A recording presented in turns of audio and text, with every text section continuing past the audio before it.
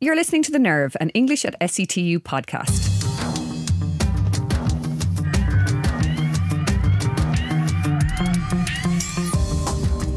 This episode marks our 5th anniversary of the podcast, so we would like to wish ourselves a very happy birthday and are delighted that here to celebrate with me today is the author Aislinn O'Loughlin, whose young adult novel Big Bad Me is due for release in a week. The novel switches perspectives between sisters Evie and Kate as Evie discovers she is part werewolf in a spooky town where people are disappearing and sightings of vampires are going up. Aislinn comes from a storytelling background and has written and co-written a number of other books. So a huge welcome to you, Aislinn, and thanks so much for being with us today. Thanks so much for having me, Jenny. It's wonderful. Oh, it's great. It's great to have you here. So I want to talk about the new book in a minute, but actually I was wondering if you could just take us back to your family life first and what it was like growing up in your house, because I believe your father was also a writer. Yeah, absolutely. My dad was a writer and I grew up with him writing stories and reading them to me. So as far as I knew, this is what everybody did. They wrote their stories and they edited them. I heard so many versions of the same story over the years that that sort of version of writing was very, very normal to me. And it was really creative where, even when I was like 5 or 6, he'd be bouncing story ideas off me and we'd be playing games because that was how his mind worked. And he liked, I think, that was how my mind worked as well. So it was really fun. And when I was about 10, I started showing a real interest in writing. I'd always told stories, but, I settled down where I was like, I'm going to write a play and I'm going to write another story and I'm going to, it was what I loved to do. And he was really encouraging and he would sit down. I think most 10-year-olds, their parents would go, oh, this is wonderful.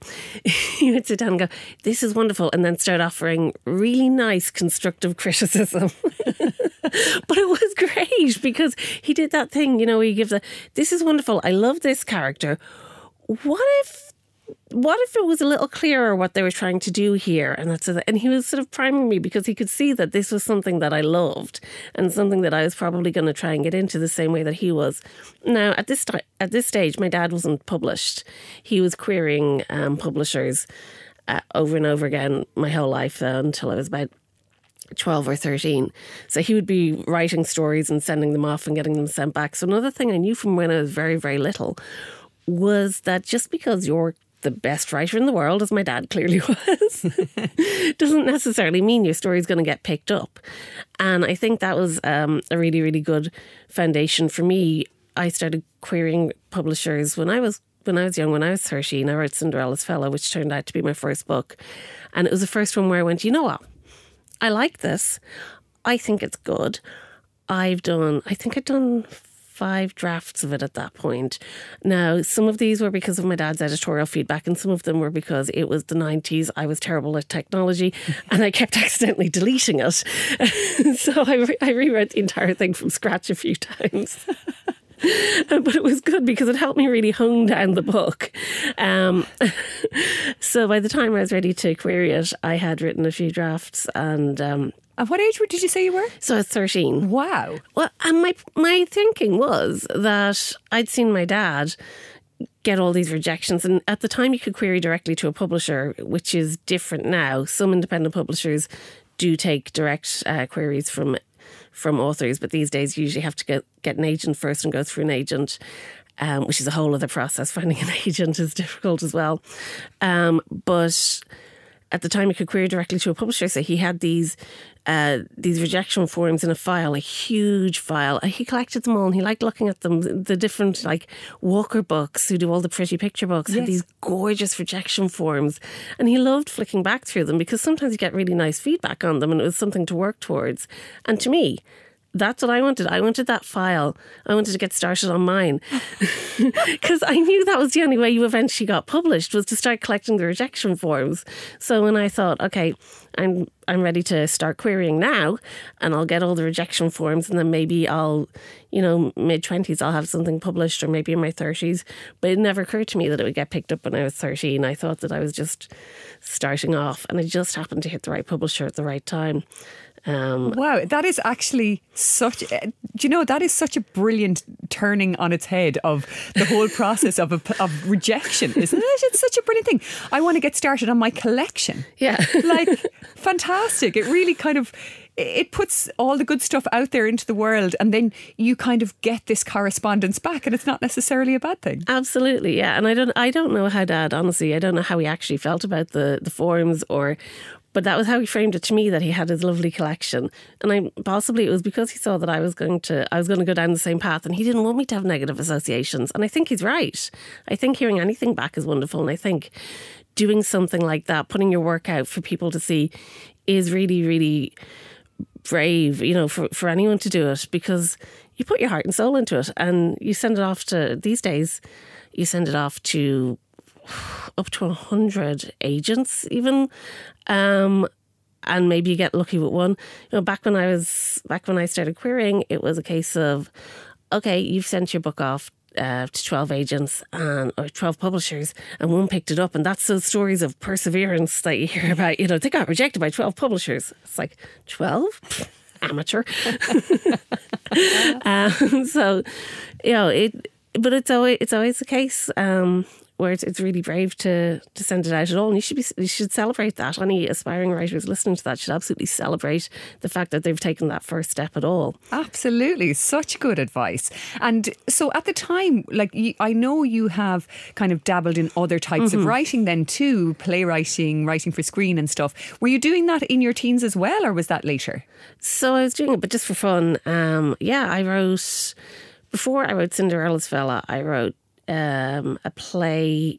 So I was picked on a bit in school, and I channeled a lot of that into my writing. So I wrote this play about a girl who was being bullied, and basically I turned it into, it was not the most stageable play, because it was kind of like a cross between Charlie and the Chocolate Factory meets the Terminator or something like that, where all the bullies got bumped off in really, really gory ways. But it was a lot of fun. It was really, really good catharsis to get all that out there. And then I wrote a couple of screenplays that myself and my sister and our friends used to sit around and read and talk about filming one day on a video camera, but we never did. So yeah, I'd written a few things before I wrote Cinderella's Fella as well. And I wrote I wrote a couple of plays in my teens and early 20s when I was in university, and we put them on in the University College Dublin in the Drama Society there. Oh, fantastic. Yeah, and that's actually how I met my husband. I found stuff about you now on the internet, Aisling. Oh, you did? And one of the things that I found about you was that you met your husband, who works here, by the way. He does. In a blood bank. I did. I met him in a blood bank. We were lying beside each other in the beds having given blood. It was a temporary blood, like a tent set up for a blood drive in UCD. So we were in the sports hall. And we were lying on the bed beside each other having donated blood. And we got chatting, and I told him about this play that I'd written that he was very enthusiastic about. It was a retelling of, Othello, I'm sure you... Yes. But I turned on its head a comic relief, black comedy kind of version of it. So a lot of what I like doing is twisting stories around. My early books were all fairy tales told from different points of view.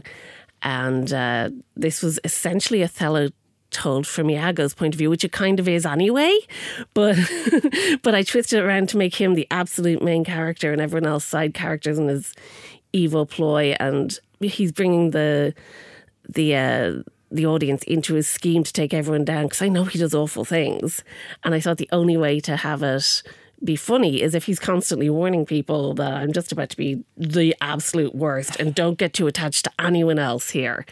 So I told my husband about that, and he came to see it, and wow. He really enjoyed it, and that's everything else is history from there. Very good. That's your own little fairy tale. Yeah. But I was interested in what you said there about kind of reworking fairy tales, because you've worked with Jack and the Beanstalk and Fionn McCool and Cinderella, as you were saying there, and it's really interesting to me because a writer like Chris Colfer has made such a good living out of this, post his career in Glee. But my daughter reads and rereads his Land of Stories books. I mean, she cannot get enough of them. I don't know what it is about those fairy tales that really, engages her. Yeah. Would you say you're kind of the same then about fairy tales? Absolutely, yeah. I've always loved fairy tales and I still do. I think it's because they're so familiar and they're universal, which is why they've stood the test of time, They teach us lessons that we didn't know we needed to learn, and they teach them to us in ways that are subtle. Fairy tales aren't preachy, but, Hansel and Gretel run into danger in the forest after discovering the world wasn't what they thought it was because they've been abandoned. They go face some danger. They take it on alone. They come back with, riches and they've made themselves into, heroes all by themselves without their parents being around. That's one of the kids' biggest fears, isn't it? Dealing with things without your parents. And it's something that we absolutely have to do as we grow up. So that's an example. Fairy tales are universal, and I think that's why we like them so much. I haven't read any of the Chris Colfer books, but I've heard they are absolutely wonderful and really, really fun. Yes. And another one's A Tale Dark and Grim, which I think was on Netflix as well, that takes a lot of the older, lesser known Grimm's fairy tales and plays with them as well. And yeah, I definitely, my take on the fairy tales when I was younger was a lot lighter. But even now, with Big Bad Me, what I've done is essentially taken a lot of the vampire and werewolf lore that and all the tropes and twisted them around, which is kind of a similar thing, Yeah. The tropes are now what we're recognising as essential story elements. And I played around with it. Some of it I did consciously, some of it I did unconsciously. It's just fun to subvert people's expectations. Yeah, absolutely. And I suppose it makes sense, if your dad was coming in and he was reading these stories to you and he was writing for children, it makes sense that you continued that. So is that why you kind of continued to write for children? Did you ever want to write in any other genre other than kind of children and young adult fiction?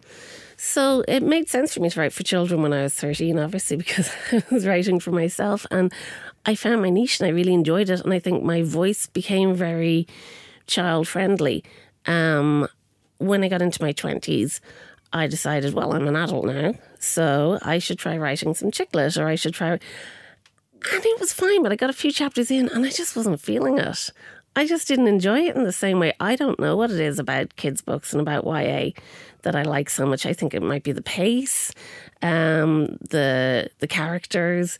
I think I found my groove early, found mid-grade and YA early, and maybe I'll go and try some adult books again sometime.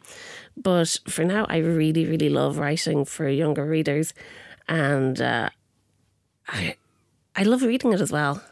I think that's the thing. It's faster because it has to be, because you have to hold people's attention straight away.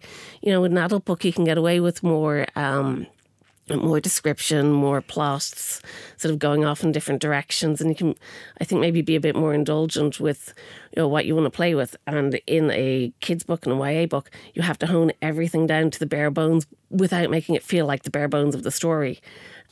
So that's a real challenge, and it's a lot of fun, and I really enjoy doing that. And I think people can be a bit snobby about that sometimes, almost as if, that it's some like lesser type of writing, that and yet you might sometimes read what would be a classic piece of literature and you're nodding off, or you can't really stay with it. But there's something to be said about, slightly shorter chapters, really punchy dialogue, where you just go, I think I'll just read one more bit. I think I'll just, I was reading the book last night and I was going, I really need to go to sleep. I need to go to sleep. I need to go to sleep now. And yet there I was and I was still reading, and that, for me, that's saying something, because I have, when you have young children or whatever, you get into a habit where a book, you read one page of a book and you're gone. It's a path to sleep in a way, in many ways. So, my reading time needs to be done during the day a lot of the time, but I was really engaged in it. I think it's important, isn't it, for young people who maybe feel like reading isn't for them to come across a book like this and suddenly, it's not all books that aren't for me, it's just maybe some books. Yeah, absolutely. And I think, zippy dialogue and funny humour isn't for everyone as well. Some people want a really deep read, and some people want to luxuriate in wonderful prose and, submerge themselves in huge, long descriptions and passages. And I like that too. I love reading those books. But I do think that, yeah, the stories that feel like you could have written them yourself are often the ones that get overlooked. And it's the same with comedy. Comedy is funny and light, and it doesn't necessarily make you feel like you've been challenged, even if it brings up some deeper themes. You don't necessarily notice them because you've got your guard down the whole time. When you're reading a more, I guess, complex book in terms of the prose, you're thinking and you're aware that you're being challenged, whereas a lot of these books, when they feel like lighter reads, you're absorbing it and you're racing through it and you don't necessarily notice all the things you're taking in. There's definitely room for both, and I adore all genres of book. I will read anything. But I do think it's interesting to see when people try to write these things versus when they have read them and maybe been a bit dismissive. I think particularly what I write, it's first person as well. So my characters sound like they're just sort of, it's just me sitting down and almost talking at the computer. Which it's definitely not. And there's an awful lot of, my first draft almost does feel like that. I just bung everything down, and it's the honing it afterwards to try and make sure that it still feels natural without wandering off in a million different directions. That's the real challenge. So not Cinderella's Fellas, sorry. Big Bad Me is just over 60,000 words, but at one point it was 90,000 words. So trying to get that zippiness down is just a case of chopping out all the fun bits that don't actually contribute directly to the story. That's where the challenge is there. Yeah, and that editing is just so important, isn't it, too? It's so important. I wanted to ask you a little bit actually about that YA genre. So like young adult fiction is just really gaining momentum, isn't it, in Ireland? And like women seem to be at the forefront of that. Is that something that you have kind of found yourself when you've been going to festivals and events and things like that? Do you find that there's a lot of young women or women of all ages really writing young adult fiction now? There definitely are. I have not been to a festival or event in quite a long time, actually, between COVID and then just the fact that I have kids and it's hard to get away.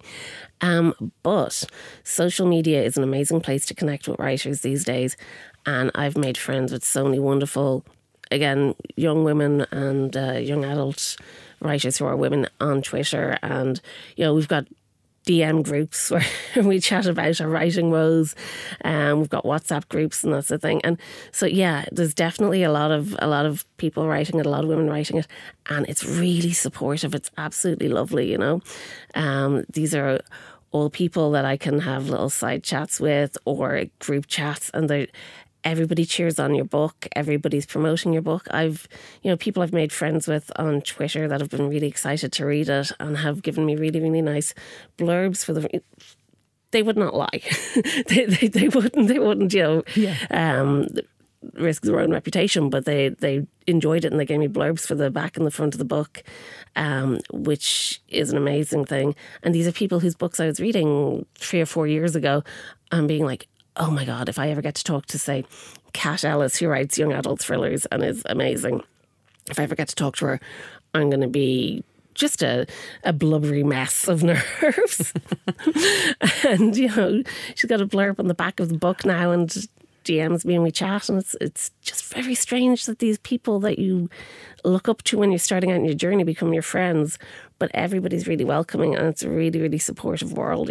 Yeah, that's fantastic, isn't it? Yeah. Actually, last year just on one of our modules we had Louise O'Neill's Asking for It, and you know, that's a text that really tackles some very tricky, difficult issues, but it does it in a way that's, you know, really accessible. And I think in Big Bad Me, you know, you're talking about issues of identity and issues of difference and things like that through that monster genre of werewolves and vampires, as you were talking about before. And you managed to do the same thing. So, I mean, how difficult is it to write in that deceptively straightforward way? Like when you are doing all those different drafts, is that something that you're conscious of, that those themes are there in the background, or is it something that just kind of naturally comes through anyway?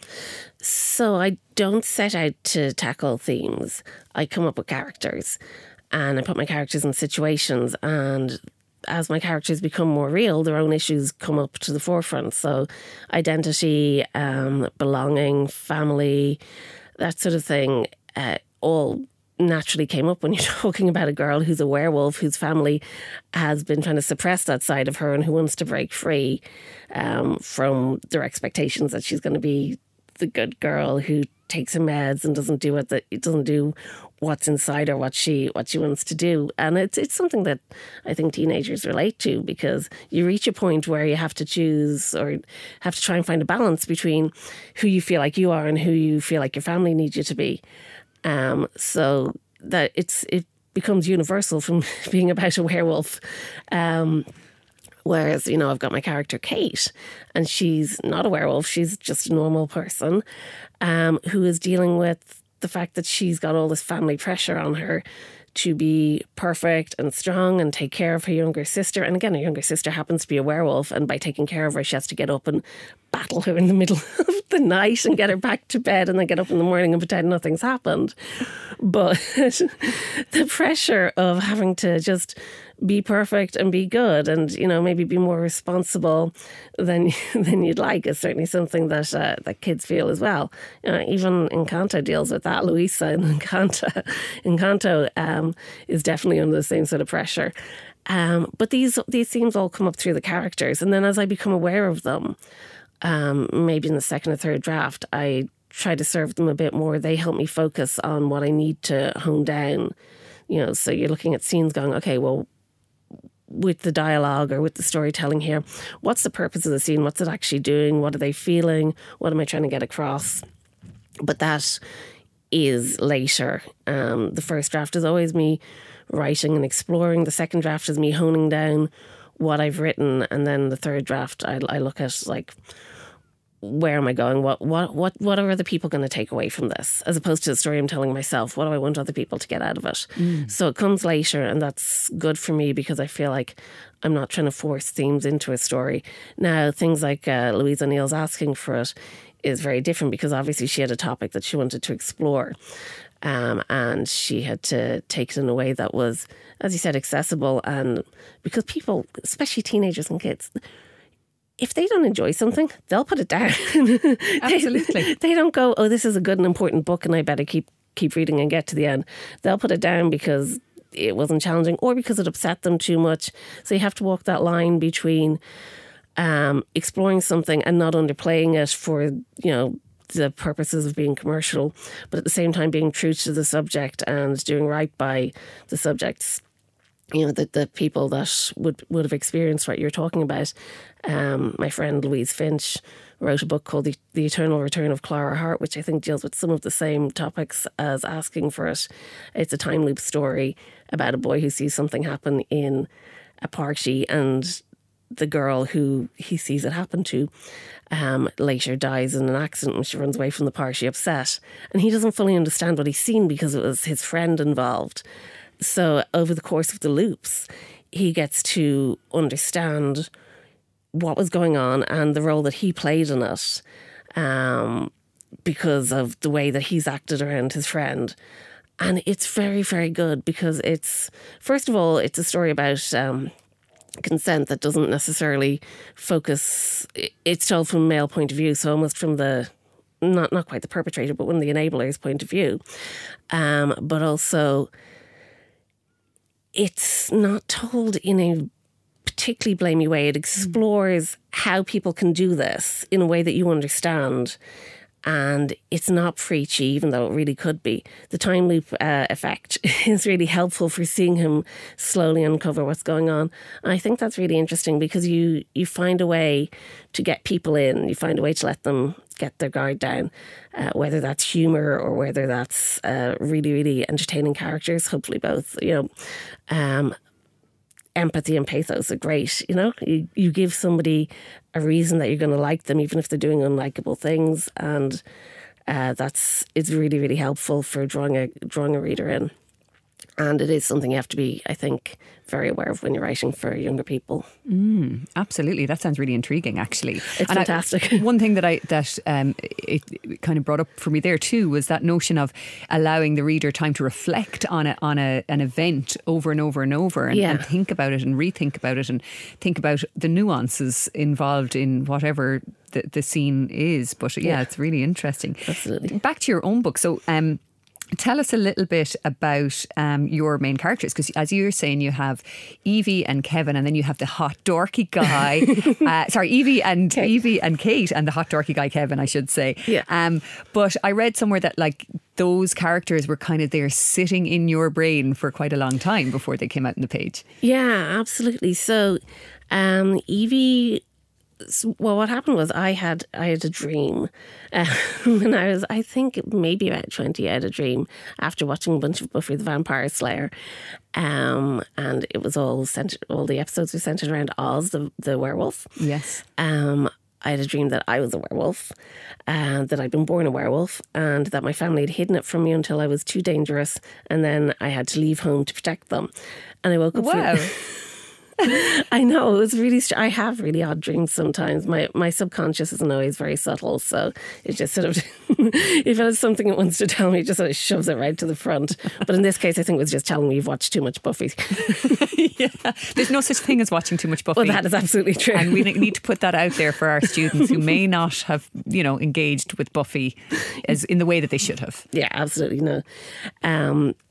But yeah, so that idea of the werewolf leaving home or being born a werewolf threw up a whole bunch of questions to me that really intrigued me, and I played with it for years before I finally, when I was at home, when I'd moved to Canada, I was at home on my own in the apartment feeling very homesick, and I think that sort of resonated with the dream that I'd had where I was leaving and thinking about how much I'd miss my family, and this little werewolf character came into my head then.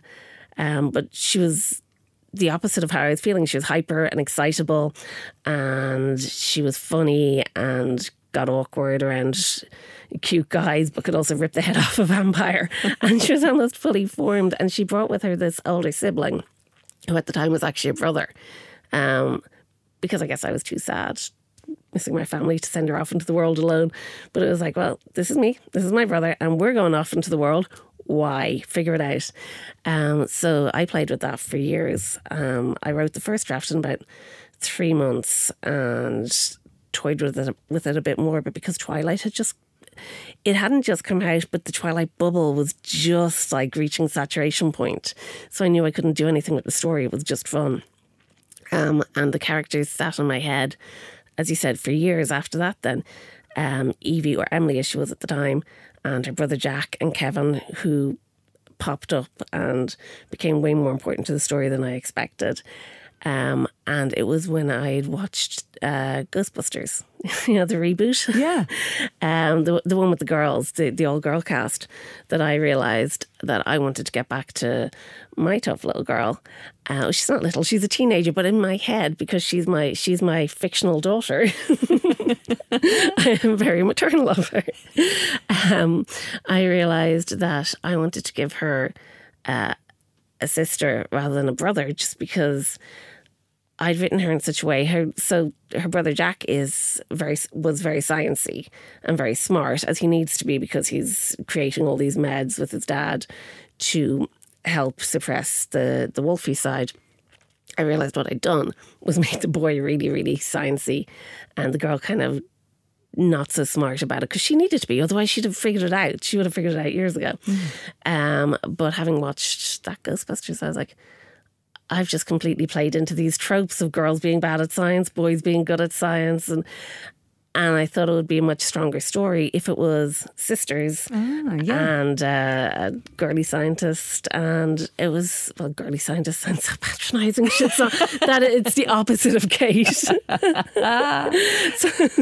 And I also had a brother and sister story already in the book, which had emerged later. I hadn't planned it, but it had emerged later. So it was a much better balance to have two sisters there. But they came about it was very sad for me to have to get rid of Jack, because I loved him. But Kate came about very quickly. She formed herself in my head almost immediately as being not just a girl version of Jack, of being her own person, of being strong but vulnerable, of being somebody who's really, really friendly, but if you get on the wrong side of her, she's just she comes across really gruff. I had this idea of who she would have been if her sister wasn't a werewolf, and I tried to show that through the story. Hint at that she is actually a lot softer than she has to be, that she is actually a lot more creative and a lot more caring than her world lets her be. And she's still pretty caring in the world, but she, if her sister wasn't a werewolf, she would have been hanging out, probably trying to save the world. She'd be vegan. She'd, trying to save the environment, I mean. Yeah. And she'd be an artist instead of a scientist, for sure. Yeah. But she decided she wanted to tell the story with Evie. This was not the plan. Evie had been the sole narrator the first time around.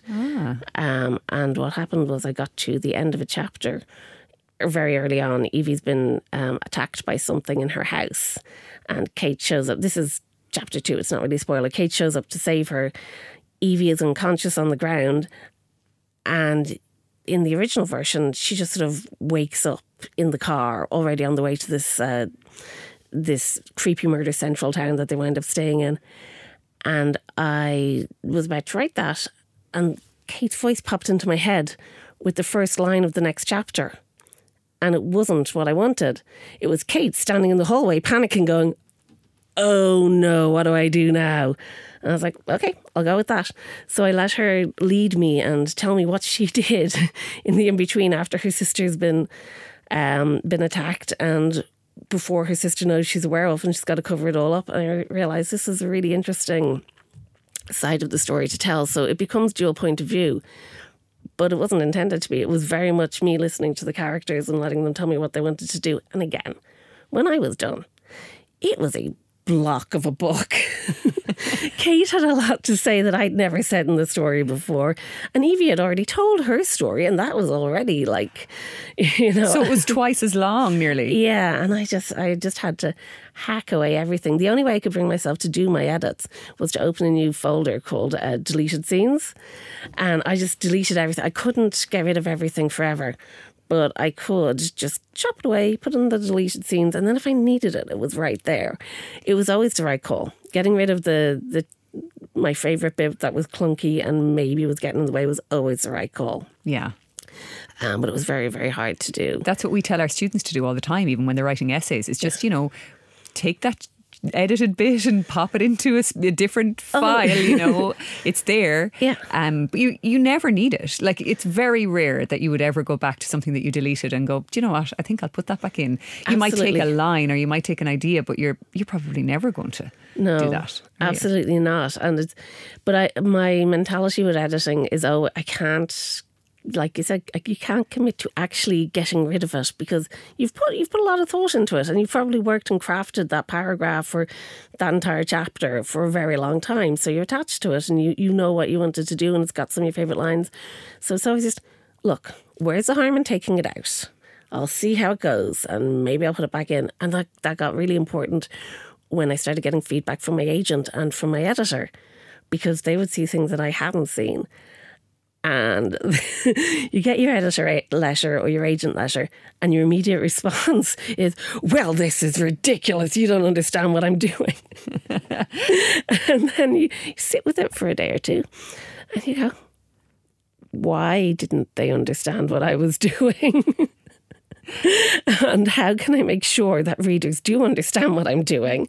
And do they have a point? And if they don't have a point, how do I make sure that they know what I'm actually, like, should the scene go, or do I need to entirely rewrite it so that the purpose of the scene is actually clear? Yeah, it's really tricky, isn't it, to take on board that outsider feedback when you've been just completely in that world yourself, having dreams about it, hearing voices in your head. It seems like your thing, but then somebody else comes in with the audacity to say, actually, do you really need this bit? Do you really need that character? So that must be really tricky to deal with. It is hard, and there's a bit of putting your ego aside, but eventually my agent gave me some really good advice, which was, when I'm writing, I had a tendency to know what my characters were doing or what they were thinking, and then assuming if I wrote it on the page, it would be too obvious. That, you know, I constantly had to hint at what people were saying or thinking or the motives. And you do to a certain extent. Of course, you don't blatantly say it. There's a lot of show, don't tell. But you do have to make sure you're showing the right things. And her advice was always to imagine that the person reading it is reading it in a room with the TV on and people constantly trying to talk to them, because they will be. They're not going to necessarily take in every single thing that you've written all the time. So if you say something subtly 3 pages back or a couple of chapters back, they might not remember it. So even if it's just sort of repeating in a subtle way or refreshing the reader's memory in a really gentle way of what's happened, it really helps the clarity of the story. Even if you feel like you're sometimes taking a sledgehammer to it, it's hard to find the right balance, but it is important. So that was one of the ones that I had to really take on board, was not to assume everybody knows what's going on in my characters' heads, not to assume they've read and remembered everything that I've written, because I know the story inside out and nobody else does. I thought it was really good advice. There is a lot of rewriting for me. Sometimes my editor wasn't right, but they usually had a point. There was usually something that was working. And one of the hardest things for me was when somebody said, this is probably just a little tweak. And I looked at it and said, no, you're right. That is a problem. But the bigger problem is this scene, which, remember I talked about taking your favourite chapter out? That was my favourite chapter. Something very bad had happened, and it was kind of the aftermath of that, and I'd written it in a certain way that didn't make sense, and I realised from them highlighting the little thing that should have happened, the broader problem was much, much bigger. I had to take it out. I had to rewrite everything. I actually had to email them and say, listen, I need an extra week on my edits because this is big, but you're going to like it, I promise. And it meant rewriting like 3 chapters completely. Wow. But it was worth it in the end. See, and I can't tell you what it was. No, we don't want any spoilers. We don't want any spoilers because we want people to rush out and buy it after this. And so do you have, I mean, obviously what you hope for is that, it will be really popular and people will love it. Yeah. Would you like to write another one? Would you like to write a series of books around these characters? I would love to write a series of books around these characters. I still feel like they have a lot of stories to tell, but it all depends if the book does well, if it does well enough to be commercially feasible. And this is another thing that people don't necessarily understand about series. If your book does well, that's great, but it doesn't necessarily mean you'll get a series, because you sell the first book in a series and lots of people buy it because they're interested and curious. The second book in a series tends to sell less books because you'll have your readers and your readers will buy it. People are unlikely to pick up the second book in a series just because they're curious. So some people read the first book and that was enough for them. So it doesn't just have to be successful. It has to be like the proper kind of, okay, this is really worth it. This is the sort of book that if it sells less than the last book, we'll still be happy with these sales. So that's hard to necessarily hit. You don't want to be basing your writing on the idea that it's going to be a series necessarily. Like there used to be a lot of open-ended books when I was reading YA when I was in the late 90s. There was books that would end and you need to pick up the next one, or like the Babysitter's Club books when we were younger would always end on a cliffhanger because they wanted you to buy the next one, but they knew that you would. Yeah. But this is much more of a standalone with serious potential. and I would love for it to happen, but I don't know if it will. Fingers crossed. Fingers crossed. And obviously fingers crossed for Netflix or a movie or something like that. Yes, wouldn't that be lovely? I mean, you can really see it though. I mean, when you're reading the book, it is all very visual, you know, as we were talking about earlier before we started to record, just, you know, the dialogue is very sparky. It's very conducive, you would imagine, to that type of adaptation. So who knows what's going to happen. And so, listen, best of luck with the launch. Best of luck with the book. And hopefully we might have you back in another time to talk about your next book. That would be wonderful. Yeah, it would be fantastic. And thanks so much for joining us. Thanks so much for having me, Jen. It was wonderful. Thank you. Thanks, Aislinn.